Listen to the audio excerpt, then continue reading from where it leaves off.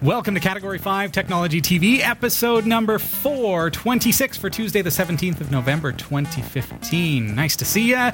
Tonight, we've got an exciting show planned for you. We're going to be teaching you how to take an IP address or a physical address and convert it to longitude and latitude. Plenty of applications for that. My name's Robbie. Braden is on camera. Hey, Braden. Hey. We've got Shelley here, and Jeff Weston is over filling in for Sasha. Jeff, Hello. How are you? I'm good, and you? Good. You got the teleprompter all figured out tonight? I do, It's yeah. good. Figured out how to work those button things and make sure that the blue lights are working and the flux capacitor is all charged up. There we go. We're What's good to coming go. up, man? Okay, well, here's what's coming up in the Category5.tv newsroom. Could we be on the verge of a working lightsaber? We're going to find out. A frightening marketing technology that uses inaudible sound waves in your home to paint a picture of your day-to-day device usage may already be tracking you, and there's really no way to opt out. A Google self-drive car has been pulled over by police in Mountain View, California for driving too slowly, and a Chinese smartphone manufacturer has developed a battery that will charge in nearly 50% in just 5 minutes. Police body cameras are shipping with a relentless virus pre-installed, and your Xbox One may suddenly gain a whole log of backward compatibility for Xbox 360 games. Stick around for the full details. They're coming up later in the show. This is Category 5 Technology TV. Starring Sasha Dermatis,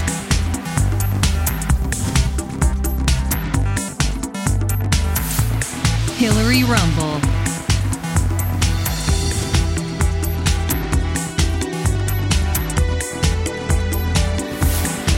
Krista Wells,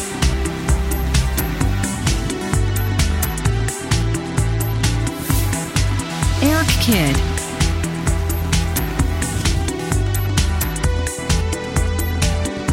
and your host, Robbie Ferguson.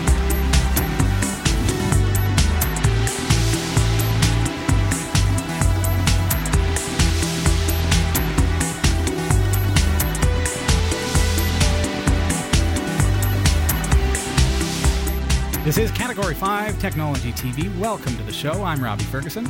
And I'm Shelley De Silva. How you been? Good. Welcome back. Oh, thanks. It's good to be back. This is exciting, right? It's going to be an amazing show. We've got a lot planned. We got a full hour for you. We're going to be doing some coding geekery, I think. By the time it's all said and done, that's what they're going to call this episode, the Coding Geekery episode. Hey, do you enjoy Category 5 TV, our whole lineup of shows? Please consider supporting us on Patreon. We've got a promo going on right now. If you head on over to patreon.com/Category5, all we ask for is just 25 cents per episode. We broadcast an episode every single week. All you have to do is go to patreon.com/Category5, and you can either put in 0.25 there or scroll down, find out a little bit more about what it is we do. You can even just click right there, and that will take you there. But we've got these bad boys, these teeny drones. We've got a couple of those to give away. We're going to be sending one lucky viewer who supports us through Patreon. One of those, we're going to be having, well, two of those, a race pack so that you can actually race a friend. You can charge one, fly one if you want. That's all through patreon.com/Category5. We've had a pretty good boom in the past couple weeks as we've been mentioning Patreon. People have been subscribing to that, and we really appreciate you doing that. That helps us offset the expenses of running the studio. You might have heard the furnace there running and keeping us warm on this cool Canadian night.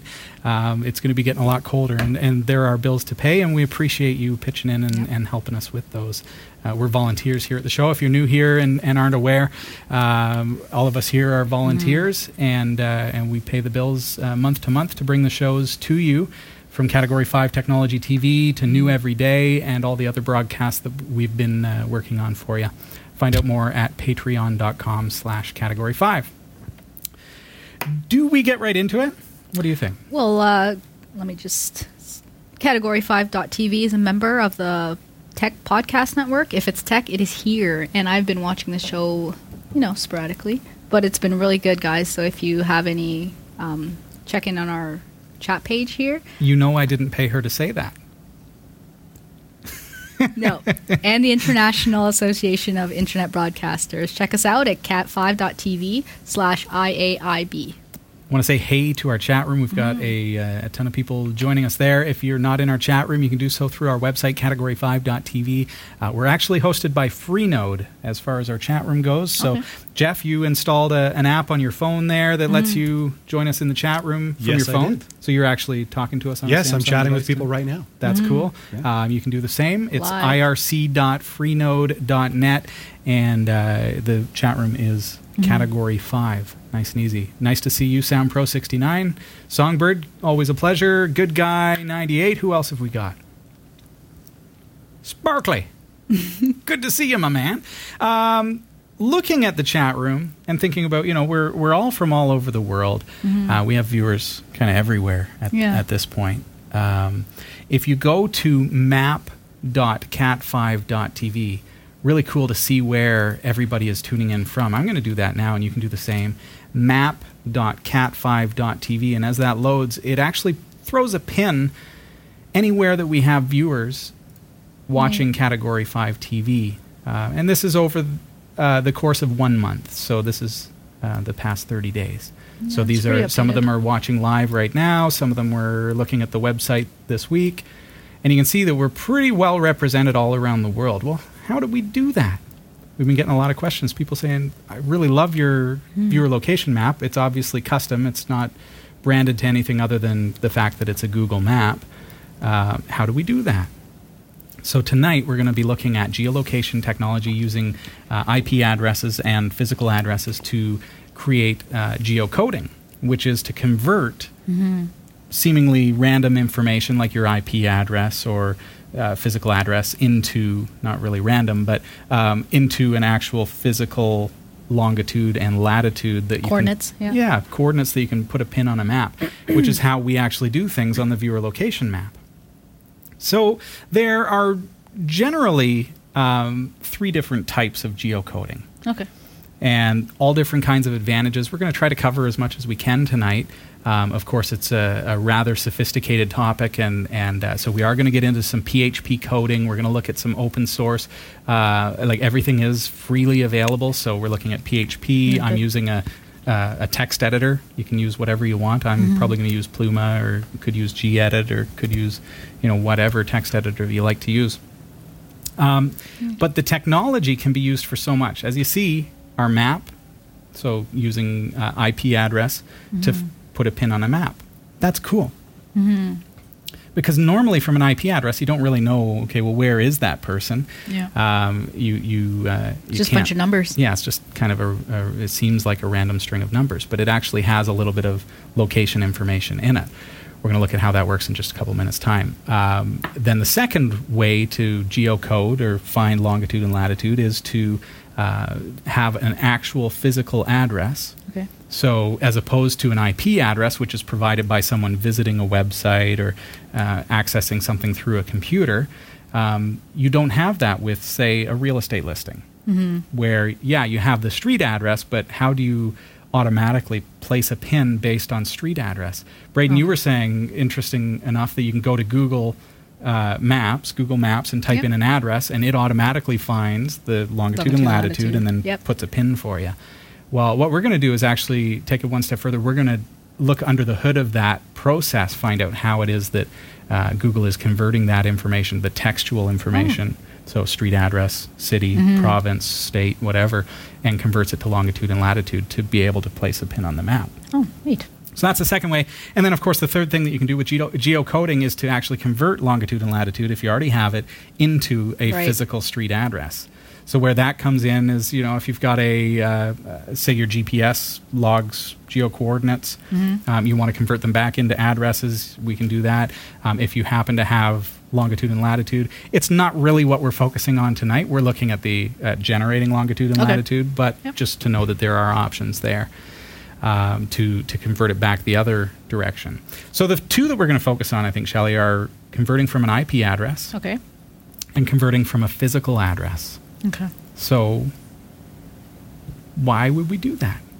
Why would we do that? Why would we do that? Why would we use that technology? I think the most obvious reason to use geocoding would be perhaps for transactional purposes or logging purposes. So I think about anti-fraud. Yes. for example. Being able to know, if somebody goes to my e-commerce website, purchases something and says, I'm from this address, and geocoding says, no, you're actually overseas somewhere. Okay.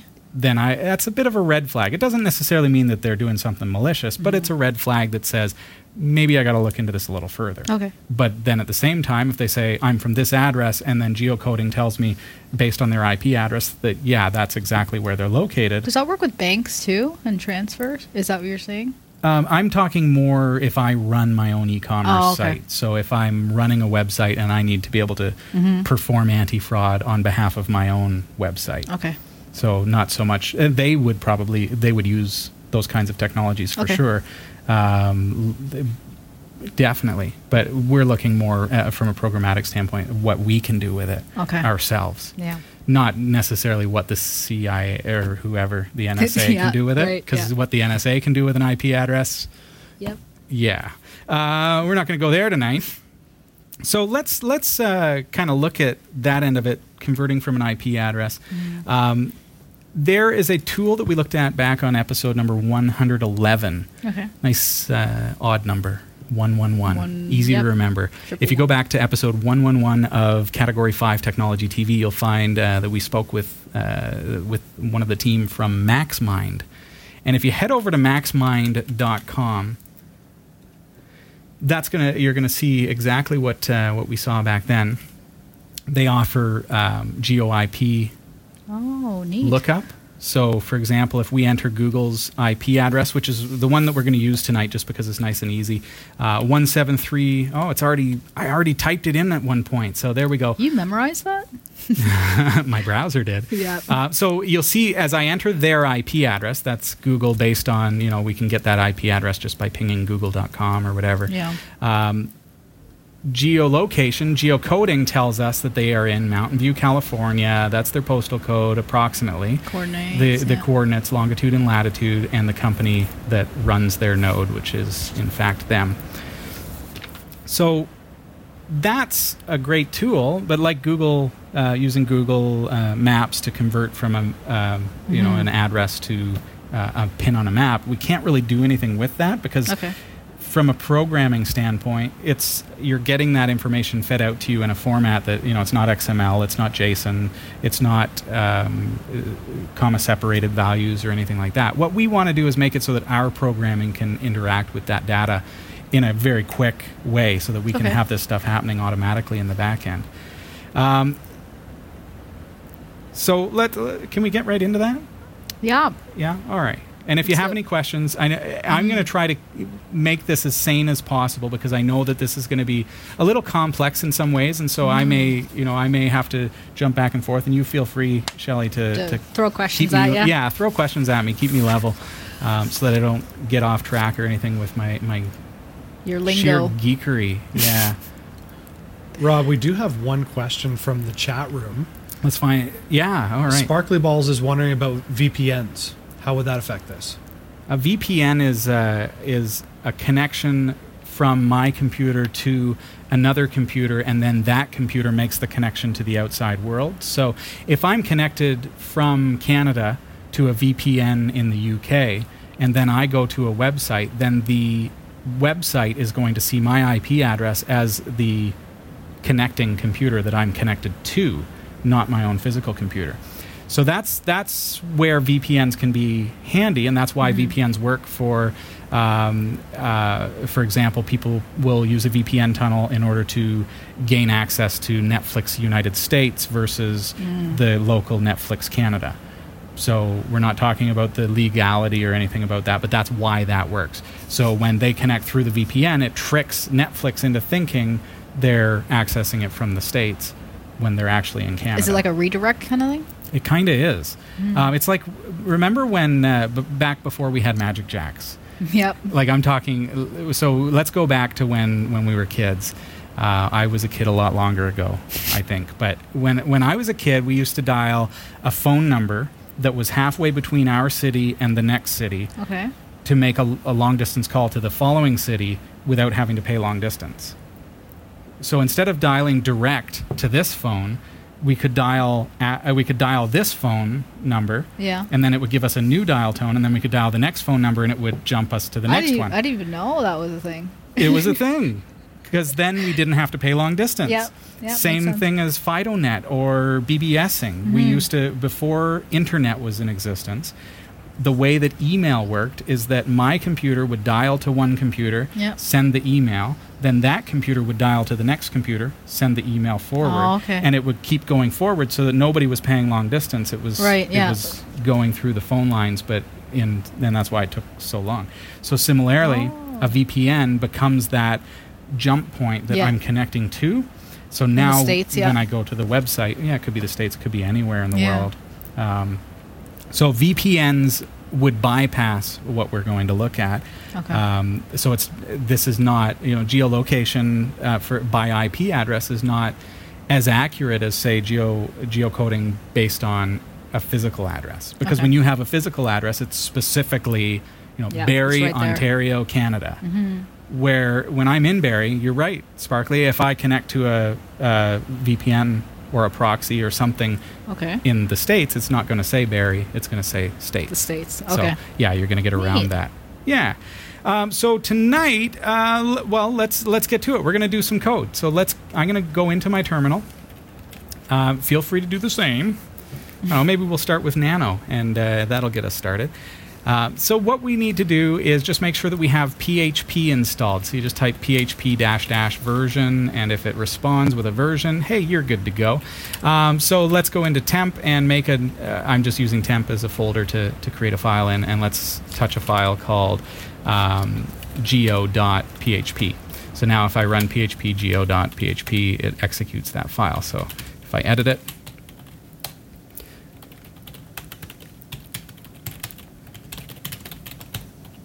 there we go. Run it. Hello, world. See that? So now my PHP is basically that PHP file. I can execute it. Let's add a line break there. See that? Hello, world. So I've echoed that out. So I'm executing that from the command line. So the advantage to that is I don't need to have an Apache server or something like that. And what we're doing is something that we could be logging it to a database or something along those lines. It doesn't have to happen in the browser. And in fact, we probably want it to run as a cron job, because if we're connecting out to APIs, converting numbers and things like that, it may take a little time. It may cause a little delay on your website. So let's give it a go. All right, there are a couple of different services that we're going to be looking at tonight. First of all, we know that we want to look at IP-based stuff. So MaxMind, we took a quick boo at, but if you want to use them as a backend, they do offer a free database, but the coding you need to figure out. If you want to use it for commercial purposes and for large-scale numbers of lookups, then you do need to pay for the service. They do offer other services like MinFraud at maxmind.com, which are definitely worthwhile if you're doing e-commerce transactions on a regular basis, doing a lot of e-commerce. MinFraud is going to help you to weed out bad credit card numbers, things like that. So they don't just do geocoding. They do a lot more than that. So what we're going to do is they do offer a free database, as I mentioned, but how do we access that database in a sane way so that we can use it within our program? That's where a program that is open source comes in handy. The program that we're looking at is from freegeoip.net. So using their website, and you can go to their website if you want, but we're just going to actually do the code tonight, freegeoip.net. So I'm going to set up a server string, and we're going to call this http://freegeoip.net, just like that. So that's my server. So I've just kind of set that up, and now what are we going to do with that? So with freegeoip.net, we've got the structure that they provide is basically $server.xml, or it could be JSON, or it could be CSV for the output. So it looks like this. Query equals server, which is freegeoip.net/xml/ and then your IP address. So we're going to use Google as our IP address. Let's set it as a string just to make it make sense, so that you can pull that from a database. You can pull that from wherever you want. We're using Google, so that is 1 73.194.123.63 is the one that we're using. So now if I go $IP, now let's echo that out. $query dot, and then a line break, just so that we can see what that looks like. So that's what the output actually looks like. So we set freegeoip.net/xml/Google's IP. Okay. So do you see how that's structured? So that is created, query is created by server, which is assigned here, /XML, because that's what we're going to be working with, because I'm going to use simple XML to parse this. And you can do JSON or CSV. And then we've got the IP address, and that generates what we saw there. So now I can actually pull data from that URL. If I actually go to that, let's say I copy that link address, bring it up in my browser. Mm-hmm. Watch what happens.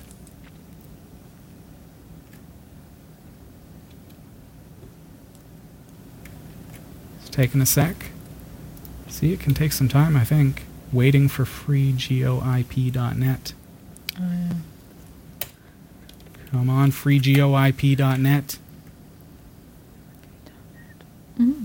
Yeah, I spelled it right.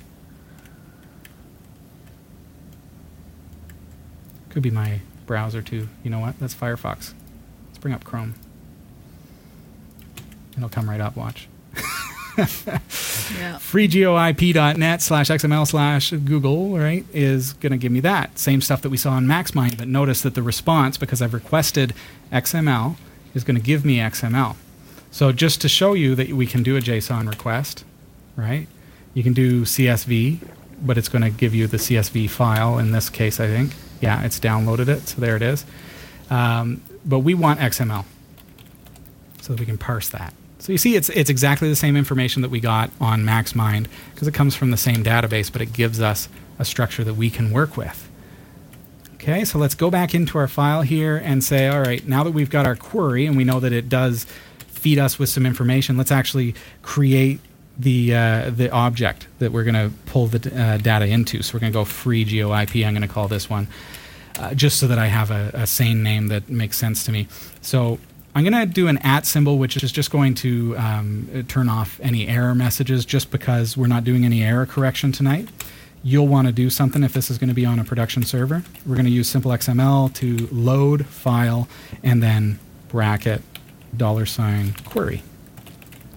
Okay, so now if I print our $freegeoip, because we've assigned that now as an object with simple XML load file. Let's save that, run it, and you'll see that in our code we now have an object, simple XML element object, that contains all this information. So we've got the IP address, we've got the country code, we've got the country name, region code, region name, California, the city, zip code, time zone, and longitude, latitude. How easy was that? So from your IP address, we've now already generated that easily longitude and latitude. So we've got what we need to do pin on a map based on your IP address. So that's where map.cat5.tv comes in. Mm-hmm. We've now taken that IP address, converted it to longitude and latitude, and now we can place a pin on a map. So how accurate is that? Remember I was mentioning? IP address is a little bit inaccurate. It's not exactly to the position that you're at. Any guesses, chat room or yourself, why that would be? Why would geolocation, geocoding on an IP address be inaccurate or off by a certain threshold? I had a viewer today on Twitter. Let's see if I can bring up the message here. Did they answer, or was that the question that they sent? On Twitter? On Twitter?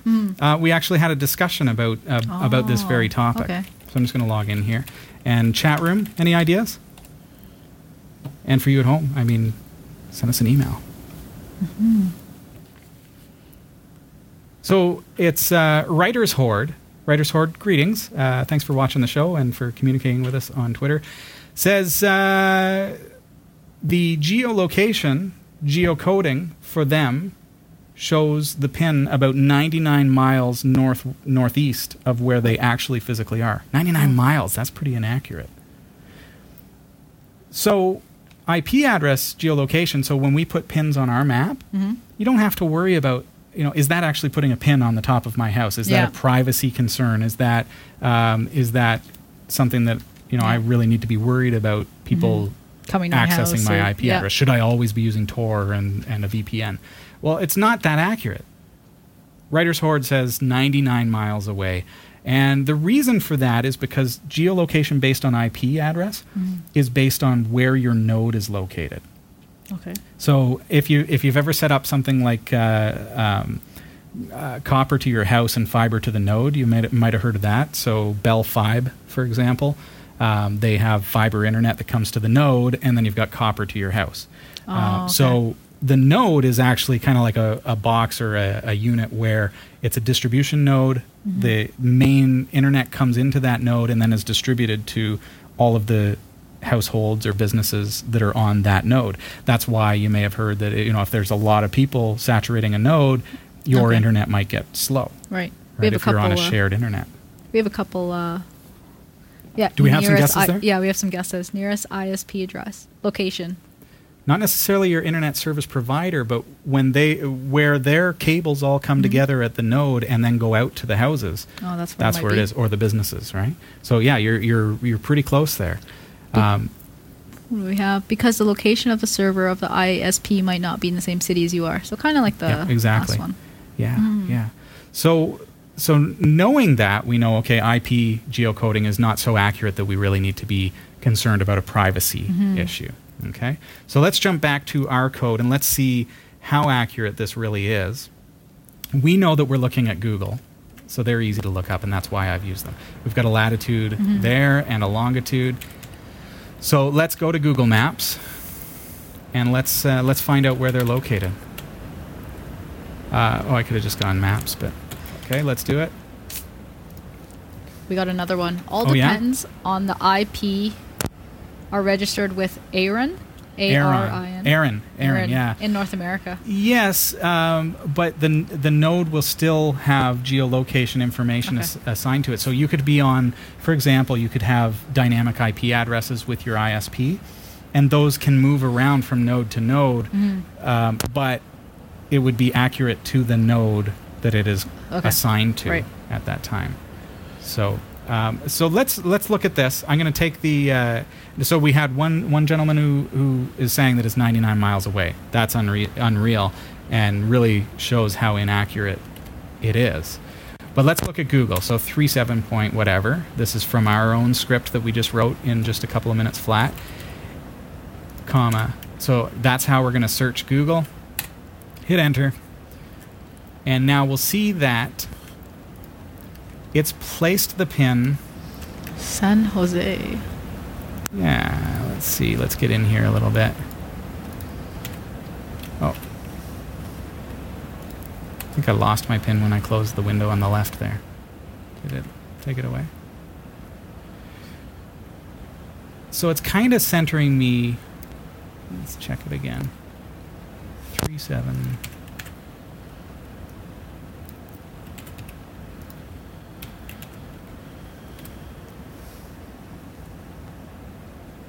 Yeah, right. Right there.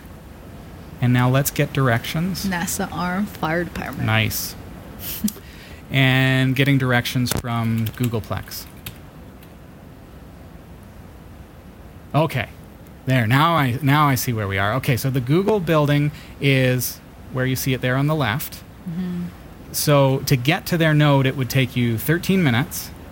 3.5 miles. And there it is. Okay, so you see that it's not all that inaccurate. It's pointing us to approximately the right place, but it's not so accurate that I'm worried about a pin on my head when I connect to a website. So what are the advantages and disadvantages of either or? Of IP? And then specific addresses. So what would you use? Yeah, we're going to look at using an actual address, and I'll show you, real quick, what's the difference, right? Here on Google, let's actually do a Google Map search for Google's address versus what we just saw. Lyndon says his is spot on. Oh, yeah? Yeah. Awesome. Right on his house. So when I do a search for their actual address, it takes me right there, right? So that's because they have the map data. So now it's not to the node, it's to the actual physical address. Much more accurate. You can get directions to that. And I'll show you how to do that programmatically as well. Oh, okay. The advantage to IP geocoding is simply the fact that I can get information really quick? without a user having to provide any information to me. I could never pull an actual physical address from your session because where would I get that data from? Your session really contains your connection to my server will contain your IP address, your browser agent, what kind of browser you're using, what kind of computer you're using as far as operating systems go, that kind of information. Okay. But it's all very anonymous. It's all fairly safe, really. I think I get that when if my Apple ID is logged in somewhere else, it lets me know and it tells me all the information, all that kind of stuff. So that would be a random guess of where it could have been logged into. Yeah, that's possible. Have you ever heard of a tracking cookie? Okay, a tracking cookie. And Jeff, you were mentioning about ability for tracking from device to device. We're gonna hear about that in the news in a few minutes. But what tracking cookies do is they take your IP address and say, okay, you're probably in Mountain View, California. Okay. That's what we find using the reverse lookup on the IP. But then the tracking then takes it one step further and says, okay, now you've logged into YouTube and you're using this account, and this account has the address of over here, and so it makes the connection and says, oh, okay, now we know more about you. So that's where, if used in the wrong hands, it can be potentially a privacy concern. But it's kind of the nature of advertising and the web at this point. But you can understand how, if I have it's kind of like how the government was saying, oh, well, we only keep a log of the phone calls that you make. But we don't keep a log of, how long you talk to or who they are. Okay. Who they are is what they said, isn't it? Yeah. We don't keep a log of the names. Okay. Well, if I know the phone number and I have a reverse, I can find out the name. Oh, yeah, totally. Easily. It's a cross-referencing. Like, we can do that, right? So if I have your IP address and I know that you log in as this, and this, then I can look up that information based on the IP address. What we're doing is completely benign, though, and looking at just placing a pin on a map. Now, one question I have, how does this work with mobile devices? Would the nodes work the same way? It's way different, and I can show you that because once we've developed once we've written the code to look up by address, we could maybe run it against our own IP address here. Cool. Because we're on LTE cellular internet. Interesting fact is, because you're on cellular, it's completely inaccurate to the point that you could be in one city and it will put a pin in another city. Oh. So it's not very accurate at all when it comes to that.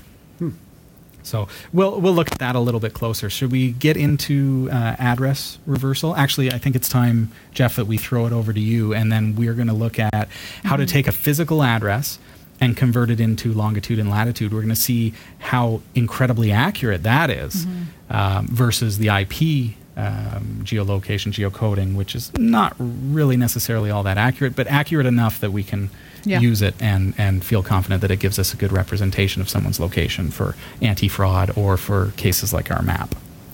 So we're going to throw over to the newsroom for the moment, and if you have any questions for us, get them into the chat room. Shelley's watching, and we'll field them right after the news. So off to the Category 5 newsroom. Here's Jeff Weston. It's Tuesday, November 17th, 2015, and here are the stories we're covering this week.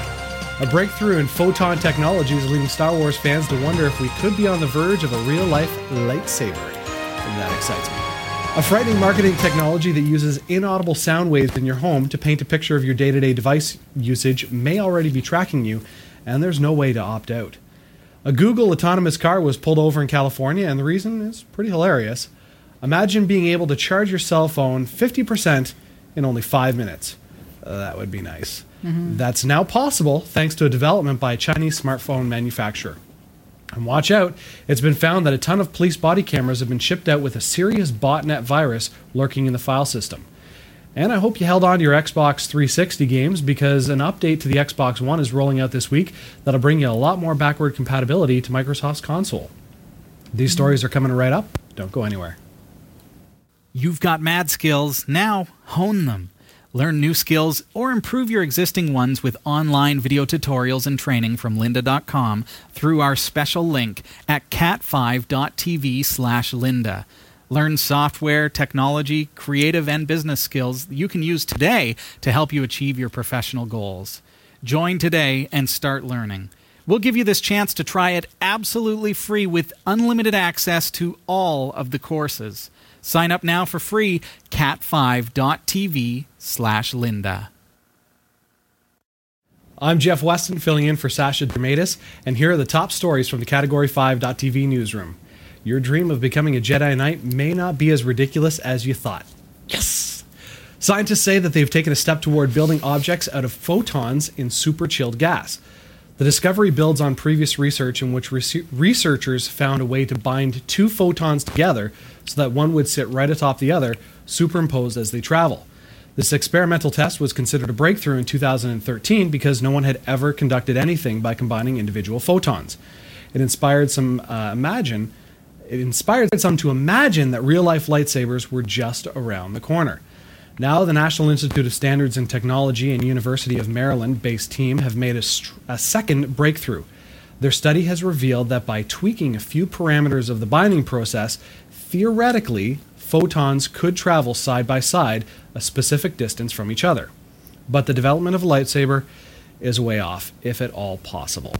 Binding photons requires extreme conditions difficult to produce with a room full of lab equipment, let alone fit into a sword's handle. There are, however, plenty of other reasons to make molecular light, from communication technology to high-definition imaging. Not only would this provide a new basis for creating computer technology, but it also could result in a substantial energy savings. For example, telecommunication and other data that currently travels as light through fiber optic cables has to be converted into electrons for processing. It's an inefficient step that wastes a great deal of electricity. In both the transport and processing of the data, it could be done with photons directly, and it could reduce these energy losses. Privacy advocates are warning federal authorities of a new threat that uses inaudible, high-frequency sounds to surreptitiously track a person's online behavior across a range of devices, including phones, TVs, tablets, and computers. The ultrasonic pitches are embedded into TV commercials and are played when a user encounters an ad displayed on a computer browser. While the sound can't be heard by the human ear, nearby tablets and smartphones can detect it. Question is, do dogs? That I don't know. When they do, browser cookies can now pair a single user to multiple devices and keep track of what TV commercials the person sees, how long the person watches the ads, and whether the person acts on the ads by doing a web search or buying a product. Kind of goes along with what we were saying a little bit earlier about how if we can make that connection between, hey, this is that user, now we've got more information, we can kind of put it all together. Yes, absolutely. The technology, which is typically not disclosed and can't be opted out of, makes it possible for marketers to assemble a shockingly detailed snapshot of the person being tracked and is already being used by several companies. Officials said that companies with names including Silverpush, Drawbridge, and Flurry are working on ways to pair a given user to specific devices. Adobe is developing similar technologies, but Silverpush remains the industry leader using cross-device tracking technology. A Google self-drive car has been pulled over by police in Mountain View, California for driving too slowly. No action was taken, but it did raise questions about whether the cars in their current form are too cautious. In a post on Google+, the net giant joked, "Bet humans don't get pulled over for that too often."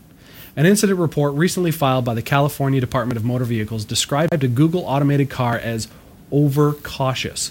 The Mountain View Police Department said an officer noticed traffic backing up behind a slow-moving car in the eastbound lane. The officer stopped the car and made contact with the operators to learn more about how it was choosing speeds along certain roadways and to educate the operators about impeding traffic. The car was traveling at 42 miles an hour in a 35-mile-an-hour zone. Would you think, Jeff, that because they're preparing for an autonomous road network, that they've got to be cautious, right? If there were more autonomous cars, then they could flow a lot easier because they would know what the other one is going to do. But it's you got to be. It's like when you're driving down the highway and you see someone driving a little erratic, you kind of back off. It's entirely possible. What's going through my head is it's going to be great for insurance rates.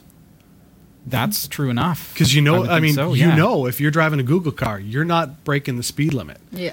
You should get a break on your insurance premiums for that. They're going to have a whole new ticketing system now for the opposite of speeding. What do you call it? Anti-speeding. No, they do. They do have charges Impeding for that. traffic. It's impeding traffic. I think it's if you go, I don't know, like 13 below or 15 below? something. It's like 25% below the speed limit or something. If it, I don't know. So if they just have an autonomous car Reckless lane, driving. Autonomous car lane where they can all just drive like at the same pace.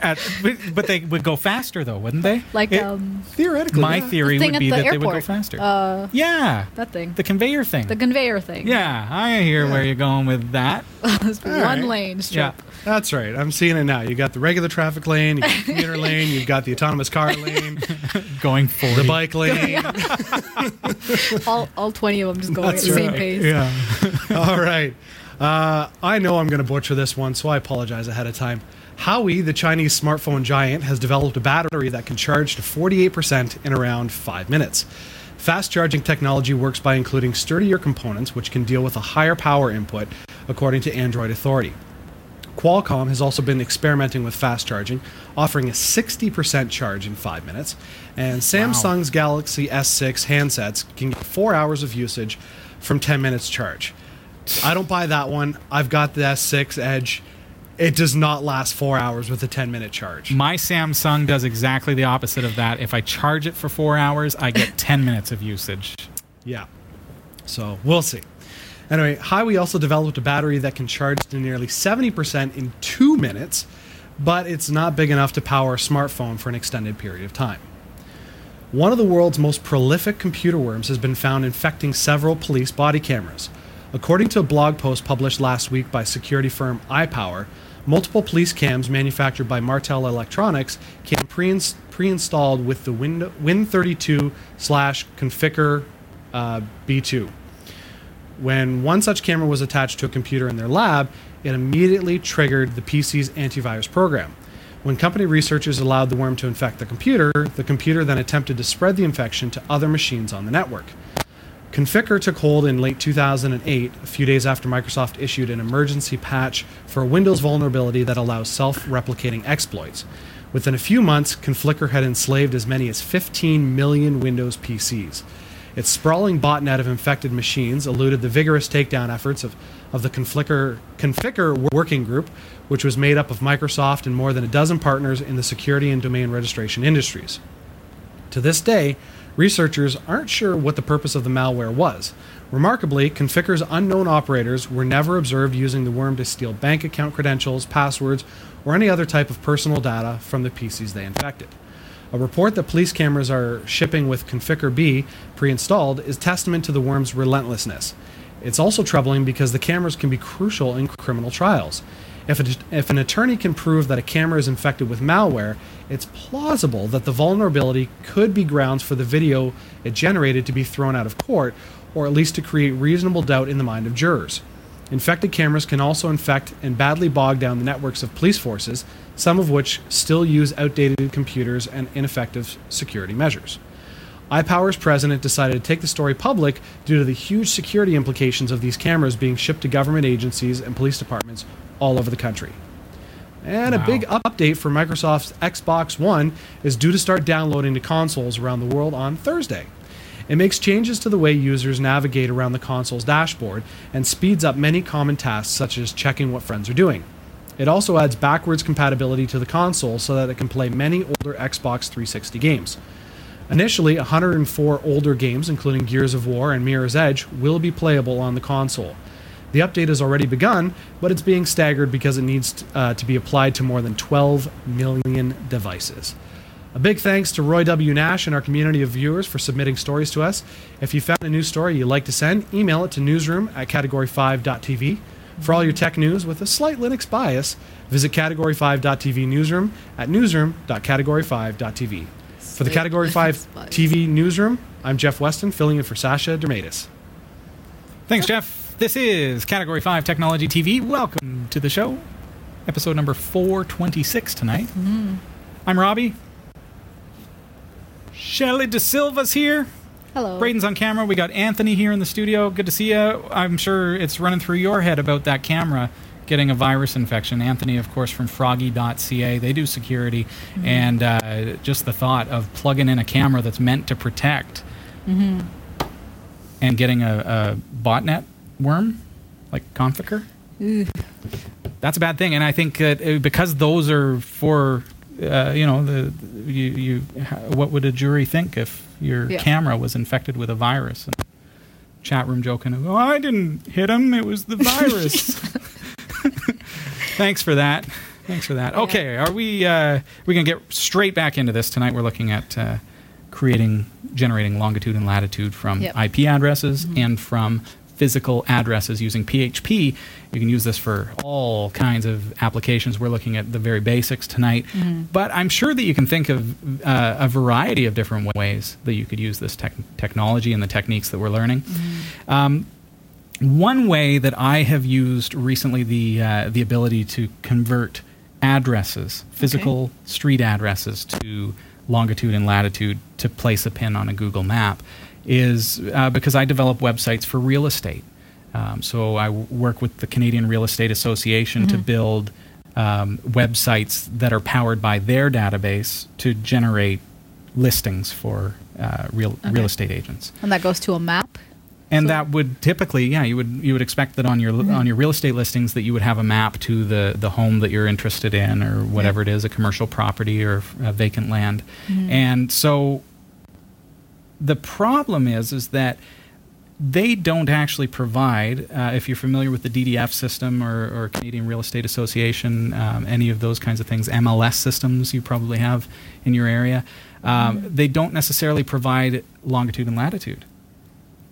They work from physical addresses, so there is no longitude and latitude provided by their database system. So we have to then say, okay, well, we'll take the address that you give us for this real estate listing and create a map from it. But how do we do that without having to go through expensive API embed codes and third-party programs and things like that? We just want to be able to generate it once, save it to a database, and reuse it over and over again. And that's a key point too.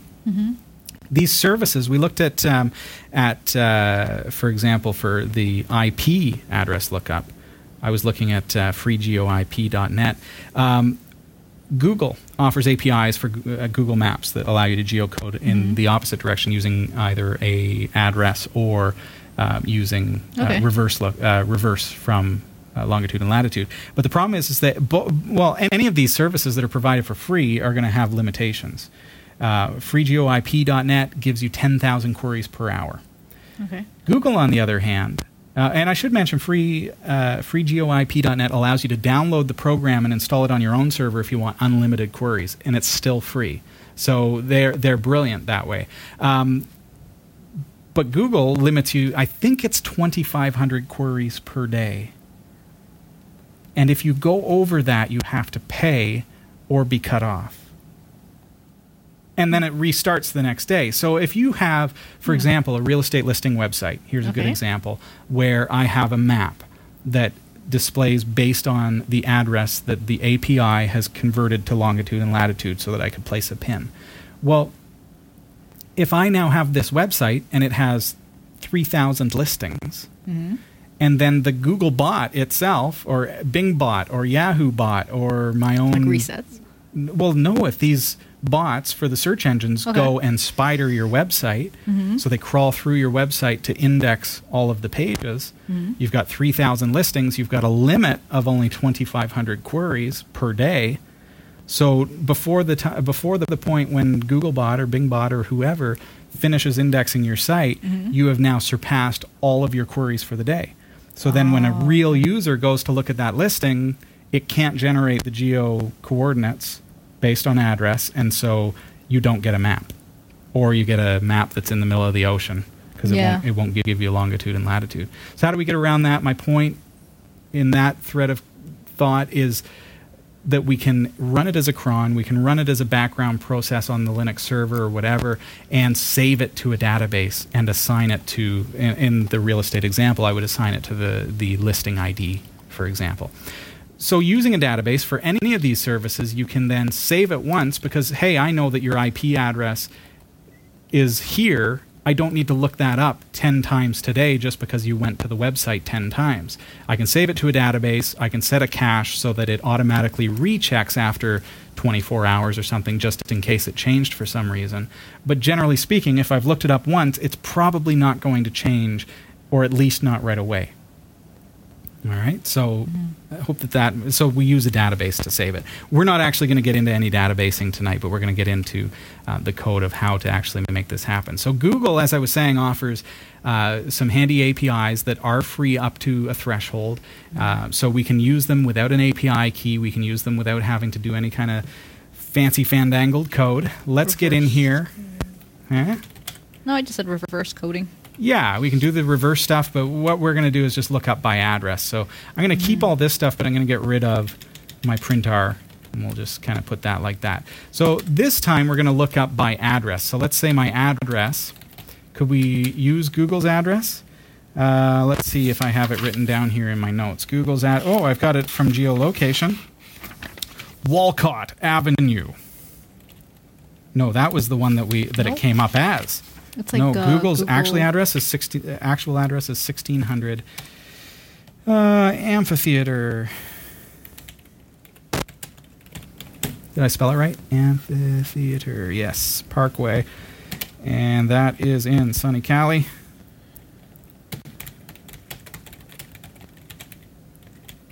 I'm losing my screen there. There we go. So let's just say that's the full address that I have. You can see I'm not going to pull that from someone's computer. If you're visiting my website, I need to be able to do a lookup. We're going to use the same kind of thing that we did before. Let's, create a query for Google. Say query equals.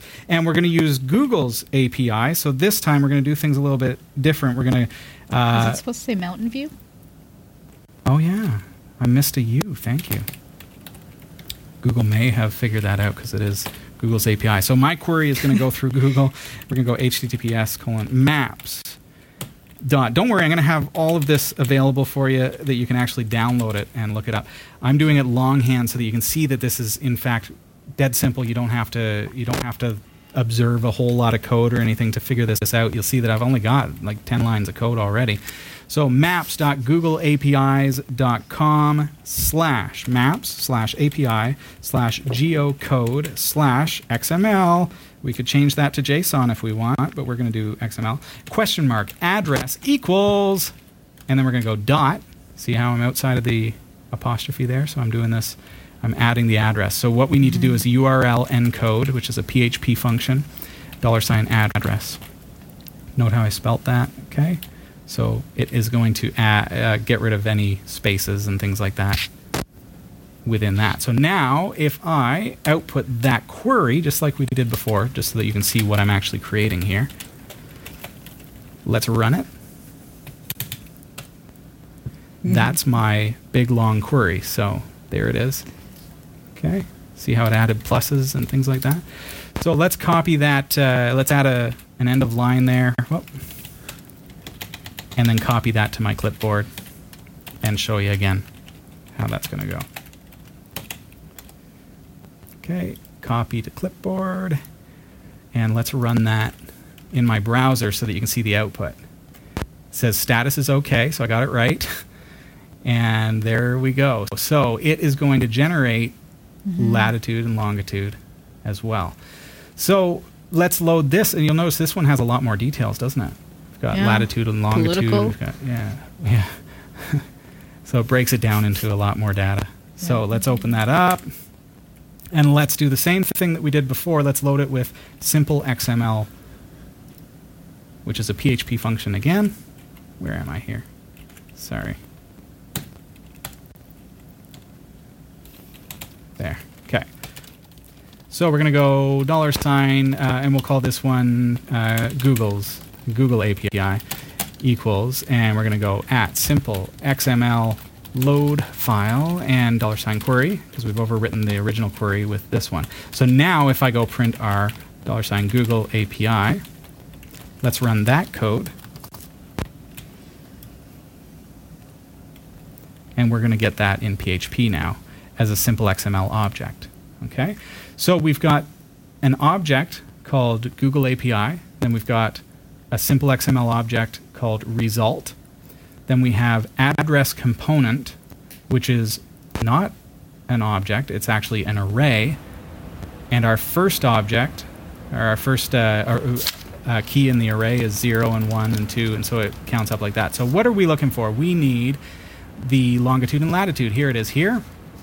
So it's under geometry in the, I believe that was, yeah, that's in the object, the top level object. Then location is another object, and lat long. Okay, it's within that. So let's see if we can pull all that data. Let's do it. So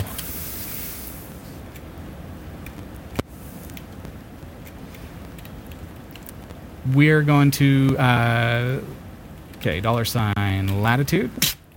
Bless you. All right, bless you again. Oh. Google API. And I've got a printout here that is going to help me to remember how all this, how this is structured.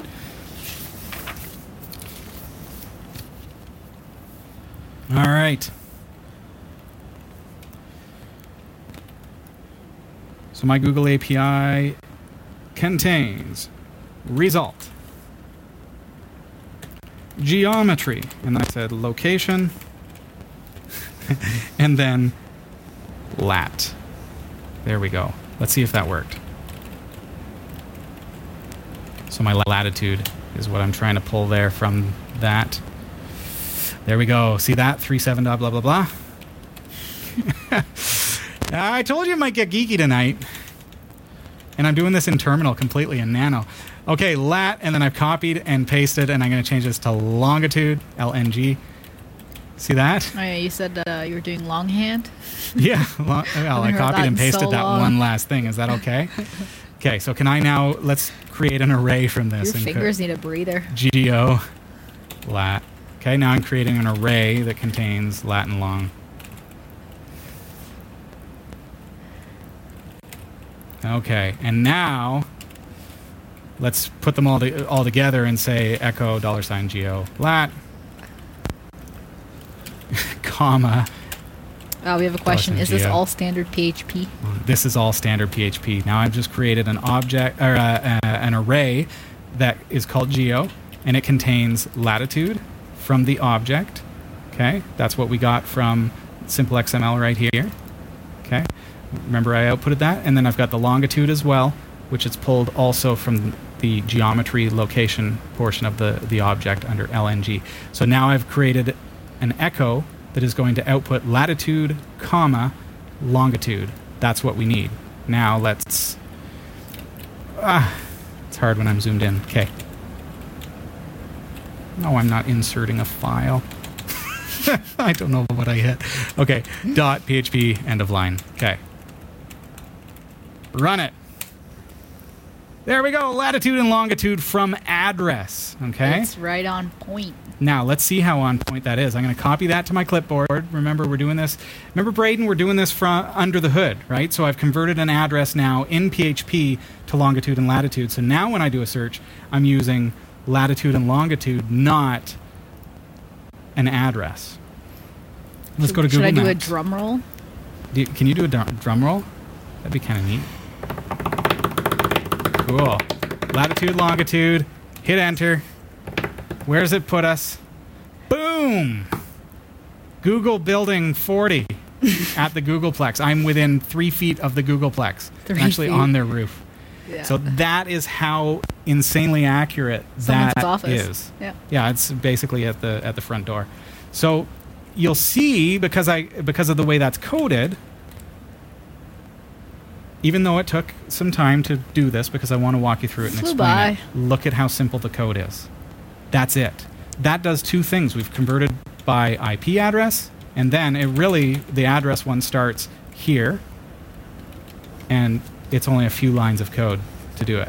Just a couple, eh? Right. So any address that you feed it now, so this could be using my example of real estate. If I feed it a real estate address and just make it $address and then run the query, I'm going to get the latitude and longitude for that. So now I can then save that latitude and longitude, which I've pulled once, save it to a database so that I never have to pull it again, or at least not for a couple days maybe, if that's what I want to use for a cache.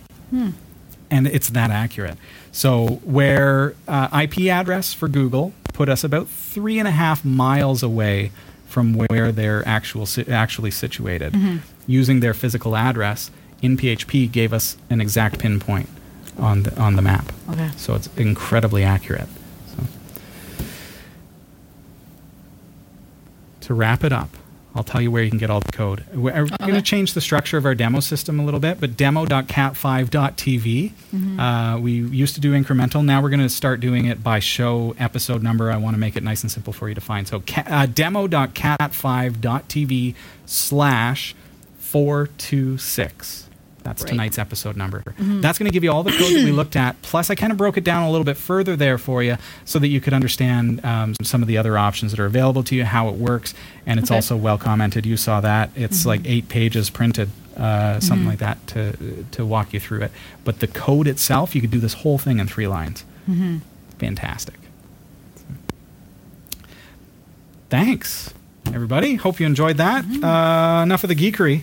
Can we do something? Can I just sit back and we'll just do something? Yeah, just hang out. Yeah, can we just hang out?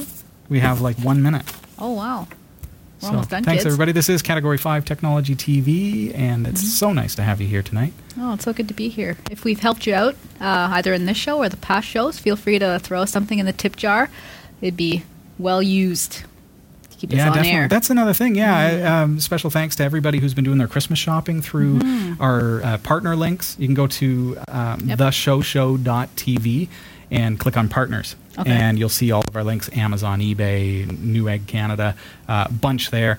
You can get shirts printed if you want to get a shirt printed for the kids that has their name on it, or whatever you want to do, or something fun. Yeah.